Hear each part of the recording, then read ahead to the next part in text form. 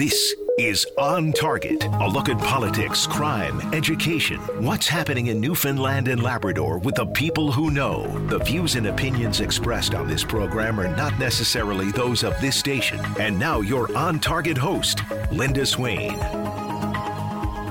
Good afternoon, everyone. I trust you're having a great Easter Monday. The long weekend is past us now. I hope you had a good one with family and friends and some good eats. I know we had some pretty good eats on the weekend. Really filled the old belly. Feels good, I must say. Well, the Bank of Canada raised its key interest rate to 1% last week.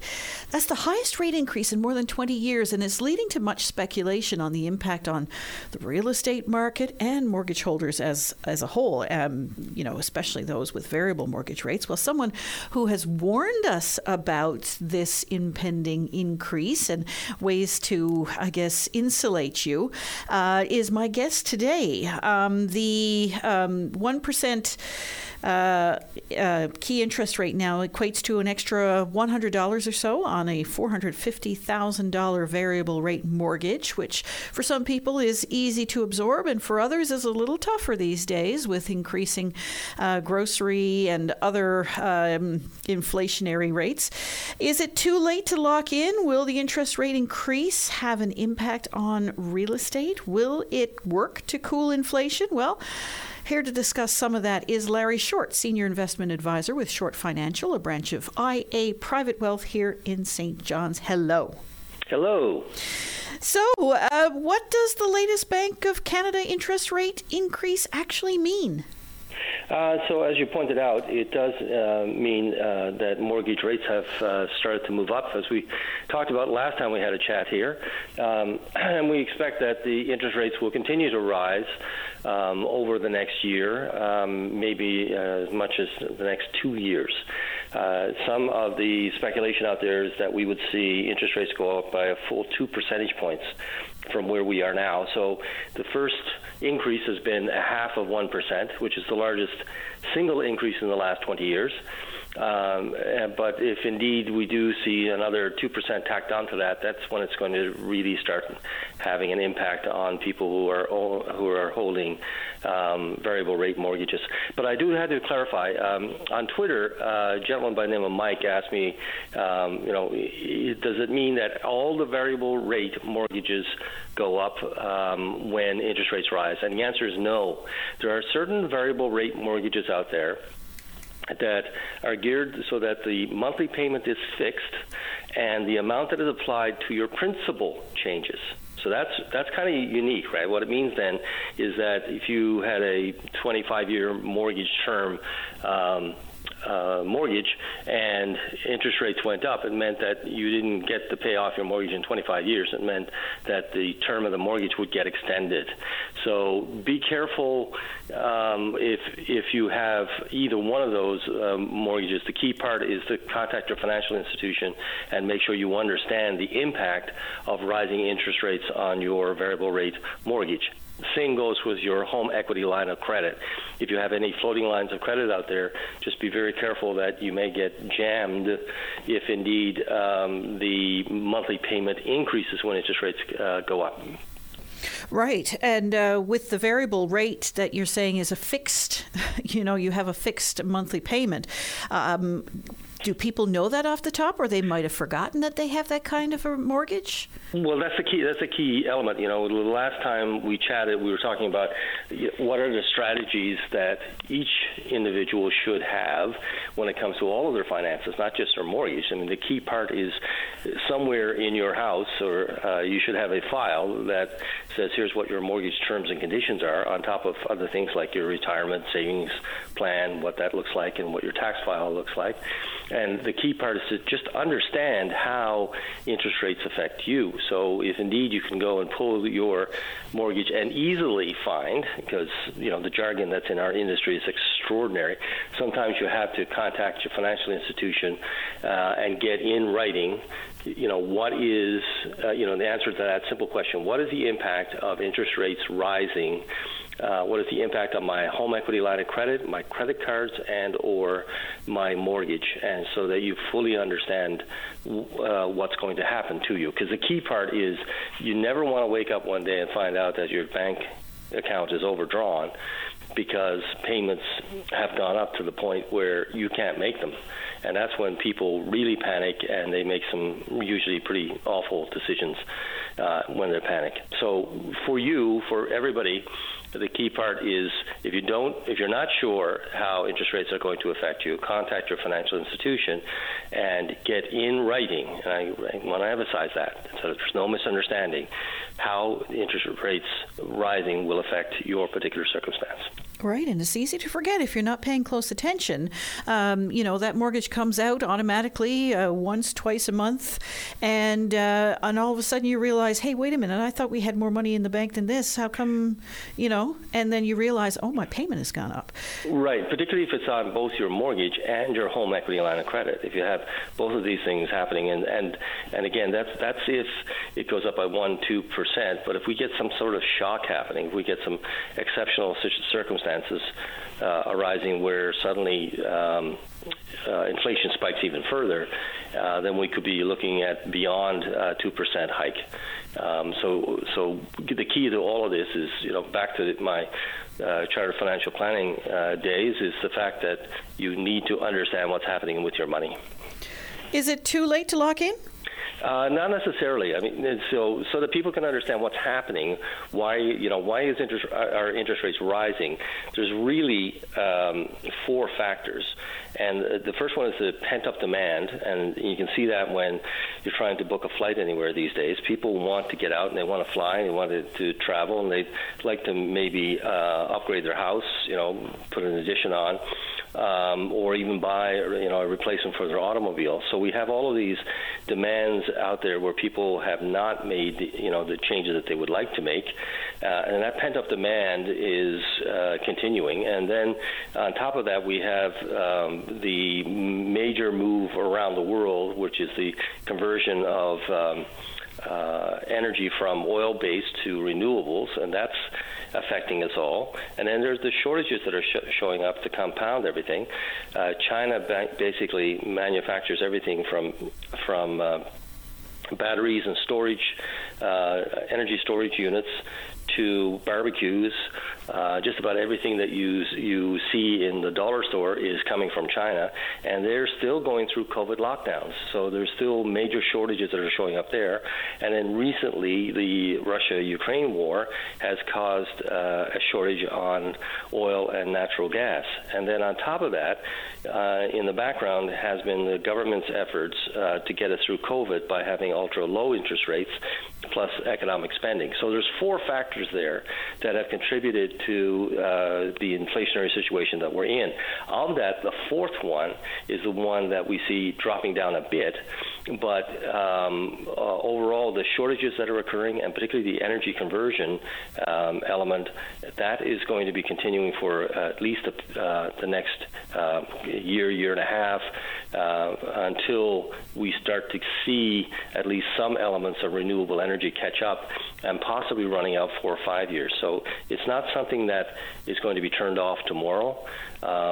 We are seeing some things happening where housing prices are starting to come off a bit, and that indicates that demand for new houses may drop a bit, but overall, that 2% forecast for a 2% increase in interest rates looks quite realistic and may actually go higher. Wow. I want to talk a little bit more about that when we come back after the break. My guest today on Target is Larry Short, Senior Investment Advisor with Short Financial, a branch of IA Private Wealth in St. John's. We'll be back right after this. Join us for On Target, 1 hour in which Linda Swain examines topics that mean the most to you. On Target, weekday afternoons at 1 on your VOCM. And my guest today is Larry Short, Senior Investment Advisor with Short Financial, a branch of IA Private Wealth in St. John's. And we're talking about another increase in the key lending rate set by the Bank of Canada. And why are rates increasing, Larry? So let's start again with the fact that the price of oil is probably one of the key factors driving up the cost of everything, because you cannot, you have to ship, you have to be able to move product from one place to another, simply because there's no other way to distribute it throughout this great country of ours. So as the price of oil has gone up, that has to be translated over and included in the cost, the price of everything from automobiles to barbecues to food.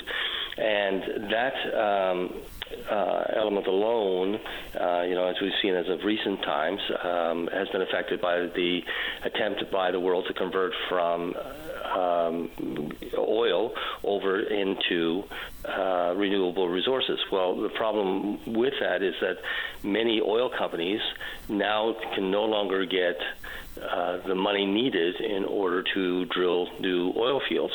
And we need new oil fields every year, because roughly 3% of the existing oil fields stop producing.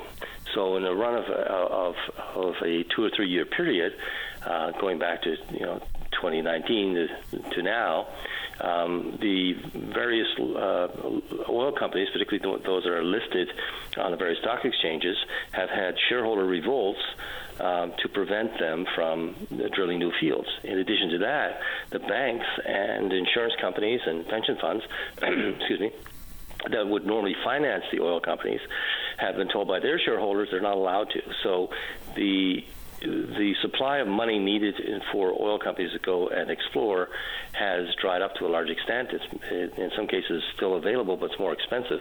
And as a reaction, many oil companies have just decided not to drill to replace the oil that is being depleted from their fields. And instead, what they're doing is focusing instead on harvesting as much oil as they can currently. They're focusing on increasing their dividends and buying back shares, and eventually allowing their fields to deplete. So in the short run, that doesn't seem like, well, big deal, but when you take 3% per year and you compound it, it doesn't take very long for a significant shortage to arise in demand versus supply in the oil industry, and for us to see oil prices creep higher.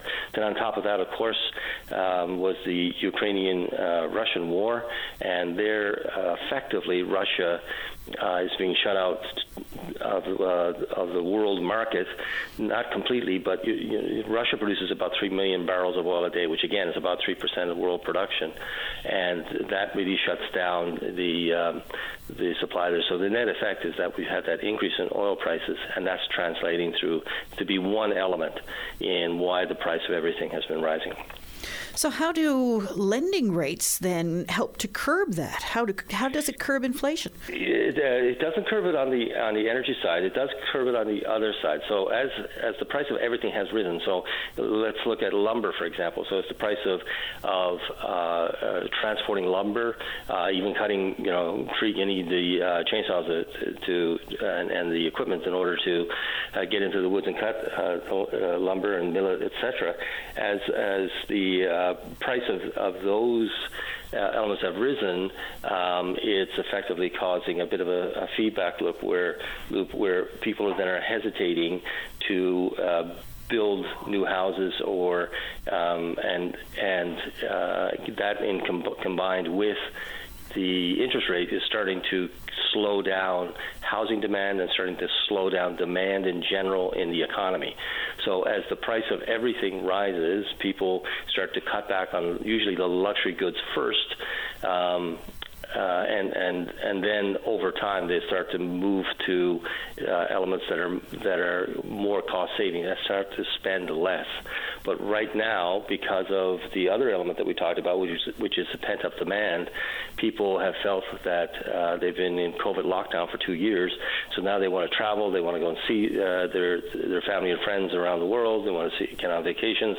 So that is clashing with the fact that the price of things are rising, and as a consequence, it'll take a little while before the net effect of rising interest rates starts to slow down demand in those sectors.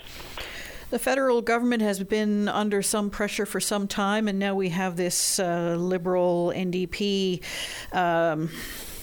not merger, but you know what I'm saying. There's an agreement coalition between the two parties.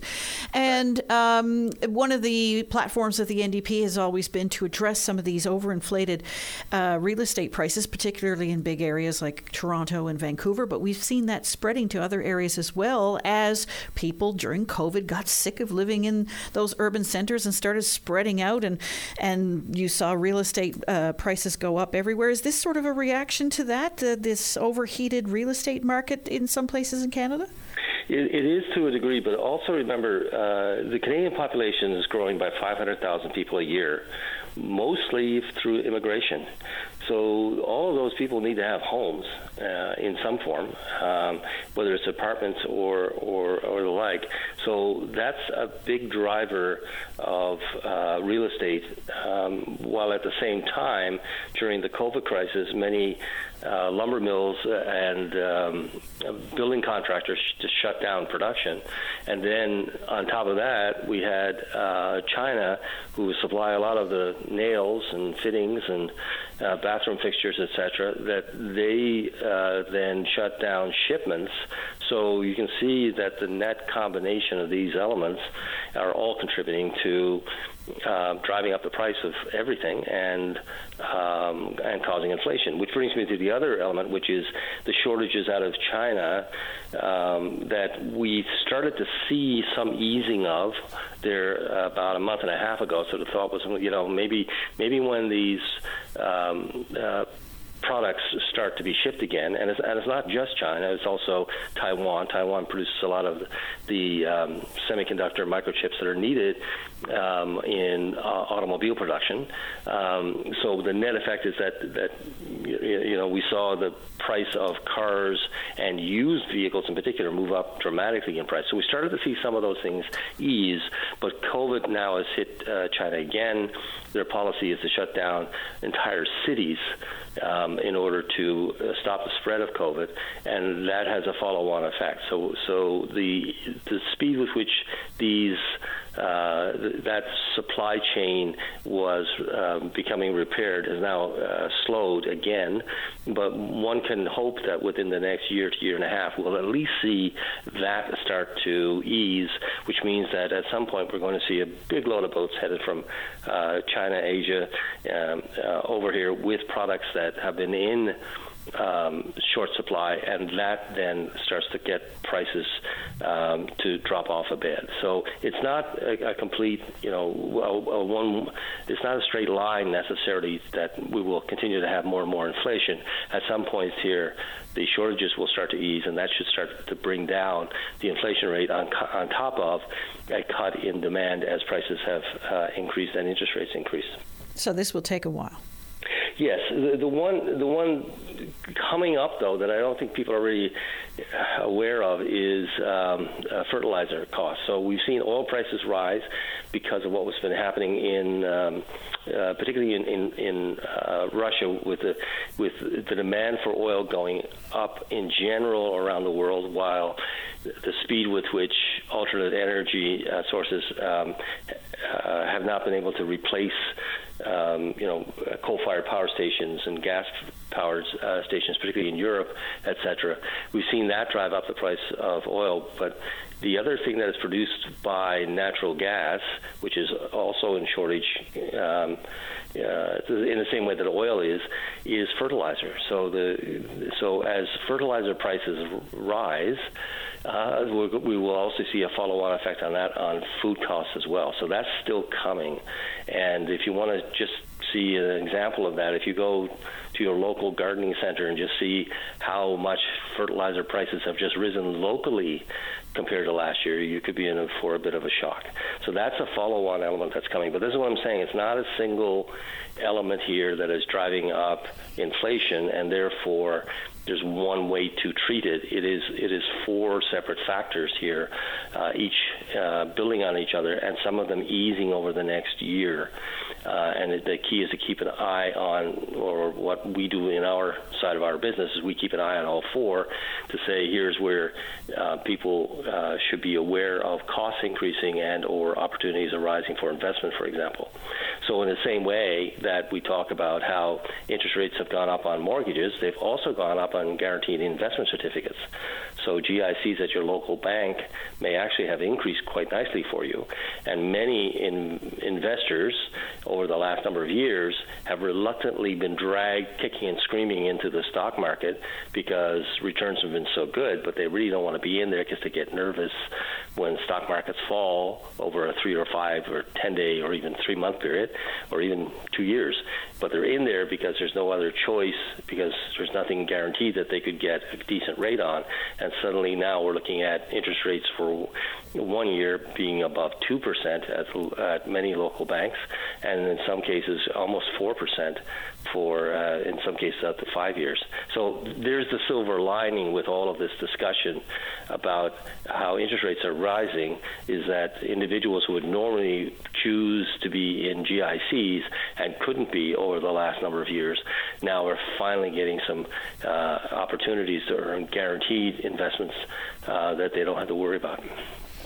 Well, my guest today on Target is Larry Short, Senior Investment Advisor with Short Financial, a branch of IA Private Wealth in St. John's. When we come back, Larry, you mentioned fertilizer, but I want to talk to you about the impact of food demand, for instance. Ukraine and Russia, big suppliers of food and grains in particular to the European market, no doubt, and what that will mean. And I want to talk to you a little bit about the VIX when we come back right after this. Okay, sure. Got plans for midnight? Bring your VOCM along with the best soundtrack for every night, anywhere. The VOCM All Night Show, midnight on your VOCM. My guest today is Larry Short, Senior Investment Advisor with Short Financial, a branch of IA Private Wealth in St. John's. And you spoke about fertilizer and watching very closely what's happening there in terms of supply. And, of course, that's what feeds the soil. But what about food demand itself? I mean, Ukraine and Russia, both very big producers of grains and wheats and that sort of thing. What will happen now? No doubt Ukrainian farmers haven't really had a lot of time to start sowing those fields. Yes, and the Russian side is not necessarily disrupted by the war itself, whereas Ukraine obviously is. It's the Russian side, whether or not there are going to be sanctions against buying Russian wheat and other grains. So those are additional elements that I was talking about that, again, we won't really see the net effect of that until probably late July, going into September, when the harvest is supposed to come in for a lot of the grains that are grown in Ukraine and Russia. And again, that's what I'm saying, is that as different parts of the price pressure changes, the pressure on various prices change over the next year, 2 years, 3 years, we'll see what that effect that has on inflation overall, and therefore on interest rates itself. What kind of decisions now should Canadian farmers be making? I know a lot of farmers have moved to canola. I mean, will there be more demand for Canadian agriculture products? With all of these products, whether it's agricultural products or wood products or microchips, etc., we're seeing the world make decisions about reinvesting into those areas and new plants and factories opening up throughout the world. The recent movement has been towards more of a strategic decision to relocate, in many cases in North America, for manufacturers that went to Asia before, in recognition of the fact that the supply chain got disrupted as much as it has. The problem, though, is the lag. It takes a long time to build a factory to make microchips, for example. It takes less time to make a decision about planting more wheat or more canola, etc. And we will see the effect of that happened this harvest. It doesn't mean it's enough, though, to completely replace Ukraine, which I think is either the fourth or fifth largest wheat producers in the world, that one country.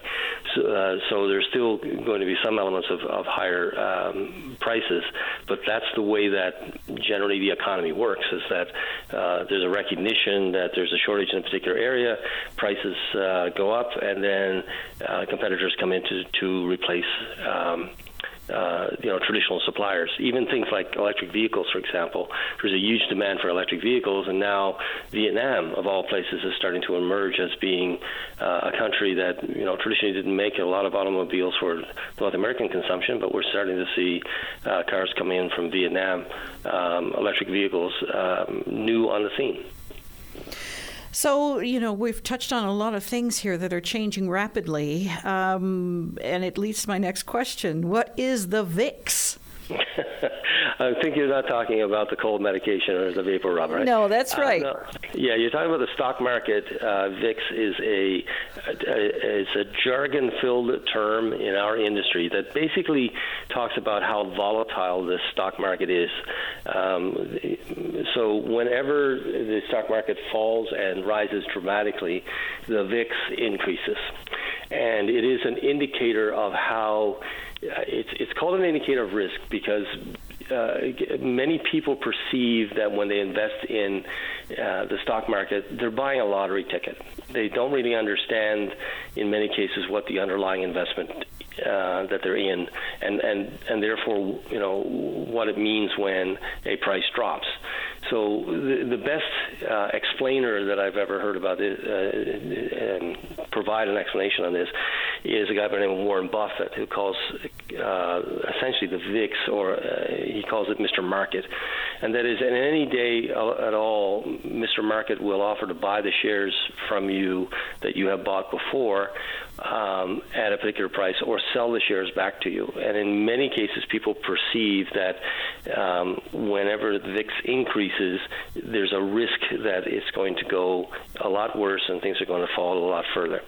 So in our industry, we've seen people buy mutual funds only after the VIX has calmed down. There's not a lot of volatility, and the markets have gone up significantly. And then to see them turn around and get scared out when the VIX increases, when the volatility increases, and the stock market falls. So it is an indicator in our industry to say how volatile the market is, and for many novice investors, it is usually when they get out as opposed to when they get in. So how volatile are the markets right now? They're pretty volatile, particularly if, as tradition has been, up until November, there was a theme running in the stock markets throughout North America that one would buy high-tech companies, and that those high-tech companies had reached all-time highs, and anybody who looked at their 5-year track record said, wow, these companies have gone up a lot in the last 5 years. I guess they're going to go up more. And a lot of people invested in those high-tech companies in November, some close to all-time amounts of money going into that sector. Since November, we've had interest rates increase significantly, and when interest rates go up, tends to be that high-tech stocks tend to fall. So that whole sector then started to sell off quite significantly. And in the measurement of the VIX of that sector, and because that sector had dominated the stock markets, particularly in the United States, but to a large extent in Canada as well, it meant that the VIX increased, and many people then are looking at prices down quite significantly. So for some of these large high-tech stocks, some cases 30, 40, 50%, while their volatility has increased, and that makes people worried that this is only the start of those stocks falling further, and have often been scared out of the market at times like this. In contrast, what we actually saw was a shift in the market. So what happened was the leadership in the past 5 years has been predominantly the high-tech companies. Now it is oil and gas and mineral companies. So all of the companies that are benefiting from the shift into mining for those essential materials needed in order to electrify the world, as well as those that are providing oil and continue to produce oil, particularly in the face of the war between the Ukrainians and the Russians. Those things have actually gone up. So again, depending on where you are in the market and what your investment strategy is, in many cases, people, again, because they don't necessarily understand their underlying investments, they just look at what has happened in the last 2-3 months and they get scared out, often as the VIX has risen. Did the environmental approval of Bay du Nord have any impact on markets? Not directly. It's too small in comparison to the rest of the world. I mean, obviously, it has a huge effect on the perception of growth opportunities within the province of Newfoundland and Labrador. And it is a symptom of what we think that we will see over the next number of years. That is, as these oil companies have their supply of cash choked off, they have made a decision not to invest in speculative or riskier ventures that may not pay off for a number of years, where they go looking for more oil. So I think it was either Exxon or Chevron, for example, had a project in Asia that they were going to put something in the order of about $20 billion into to see if they could find what looked like oil in a very promising oil field. And they under pressure from their shareholders plus their banks, canceled looking for there. So what they would choose to do then is focus on oil that's already been found. So the Bay du Nord project is considered to be oil that's already been found. Therefore, the risk of developing that is a lot less than trying to go and find new oil somewhere else. And I wouldn't be surprised to see, by the way, the White Rose extension and other fields that have been indicated as being ripe here for harvesting, for those to go ahead as well. My guest today on Target is Larry Short, Senior Investment Advisor with Short Financial, a branch of IA Private Wealth in St. John's. When we come back, Larry, I want to ask you a little bit about the provincial and federal budgets when we come back right after this. Take a break. Join us weekdays from 12:30 to 1 p.m. as we discuss anything and everything that's happening now. It's all on the table during your VOCM lunch break. My guest today on Target is Larry Short, Senior Investment Advisor with Short Financial, a branch of IA Private Wealth in St. John's. And Larry, what sort of things, given everything that we've talked about here today, what sort of things are your clients most curious or concerned about? Oh, heavens. Obviously that varies dramatically by the client. I mean, in every case, what one as a consumer of financial information should be concerned about is what is your plan? And unfortunately, many people who are listening here today don't have a financial plan done, so one's concerns can pretty much fall out of any plan that's done to see here's where there's a problem with either retirement or financing for their house or taking care of their health or life insurance, and it will vary by the individual. So the key takeaway for everybody here today is that regardless of whether you're wondering about your GIC investments or your stock market investments or your mortgages, is you need to sit down with a competent financial planner who is not a salesperson, and if you're trying to see the difference between what a salesperson is and not, if you go to the Financial Planning Standards Council of Canada and look up the top 10 questions to be asking to interview your financial planner, that is a great way to begin to be able to find somebody. We also have that same series of questions on our website at Short Financial, and it is a series of we call it the 11 and a half questions to ask your financial advisor to determine whether or not they're working for you or if they're working for their financial institution. You need to find somebody who can put together a financial plan for you, and therefore, the concerns that you have are unique to your own circumstances. On a larger scale, collectively, you mentioned the budget of the province and the federally. So 2 points there. One is that the province of Newfoundland has gotten its short-term deficit down to $347 million, I think is what is the number for this year, which on the surface sounds really, really good, because we were looking at a budget deficit of about $800 million when the budget was initially done up as a projection there about a year and a bit ago. So that sounds good, but it still means that the province of Newfoundland and Labrador is going to be borrowing $2.7 billion more this year than it did before. And the concern there is, hey, we've got these interest rates rising.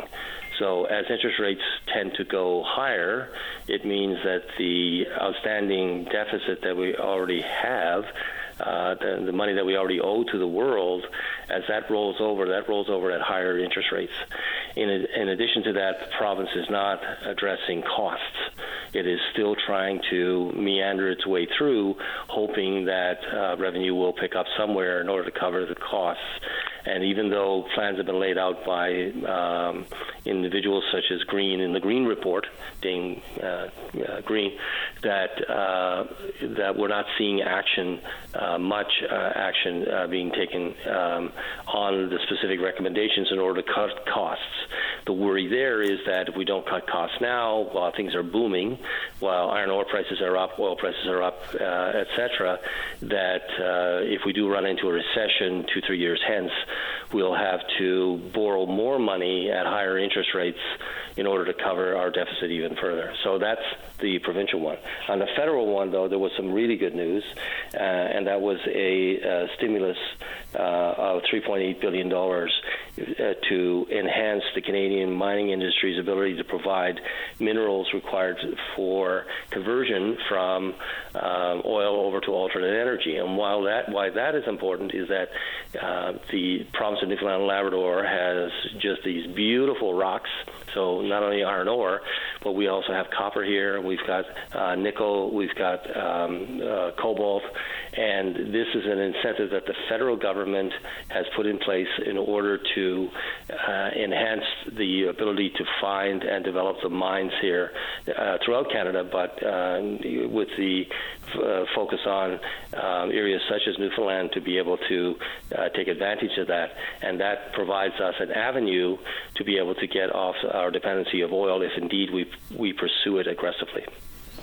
In terms of knocking down that deficit or our debt, what we tend to do as individuals is look at our assets and say, okay, do I need that second car? Do I need that summer home? Do I need that ATV in the shed? Do I need this house? Should we be liquidating our assets? We still don't know what the Rothschild report has come up with. Yes. So in all fairness to the provincial government, quite frankly, that Rothschild report is kind of equivalent to you paying for an appraisal on your house before you go and list it.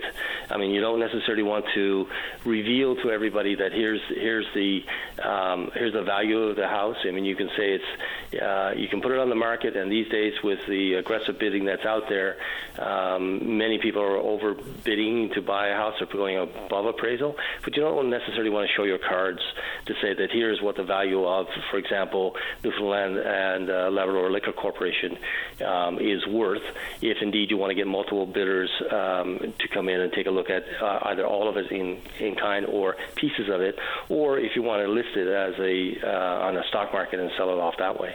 So in fairness to the government, I don't think people really understand that you've paid for an appraisal, or the people in the province have paid for an appraisal. You don't want to tell all the sellers, here's what it's worth based on a series of assumptions. Let's see what the market is going to pay for it, because as we have seen again with many houses, is one thing for you to believe that your appraisal shows your house is worth $125,000, you put it on the market and you get $350 or $375.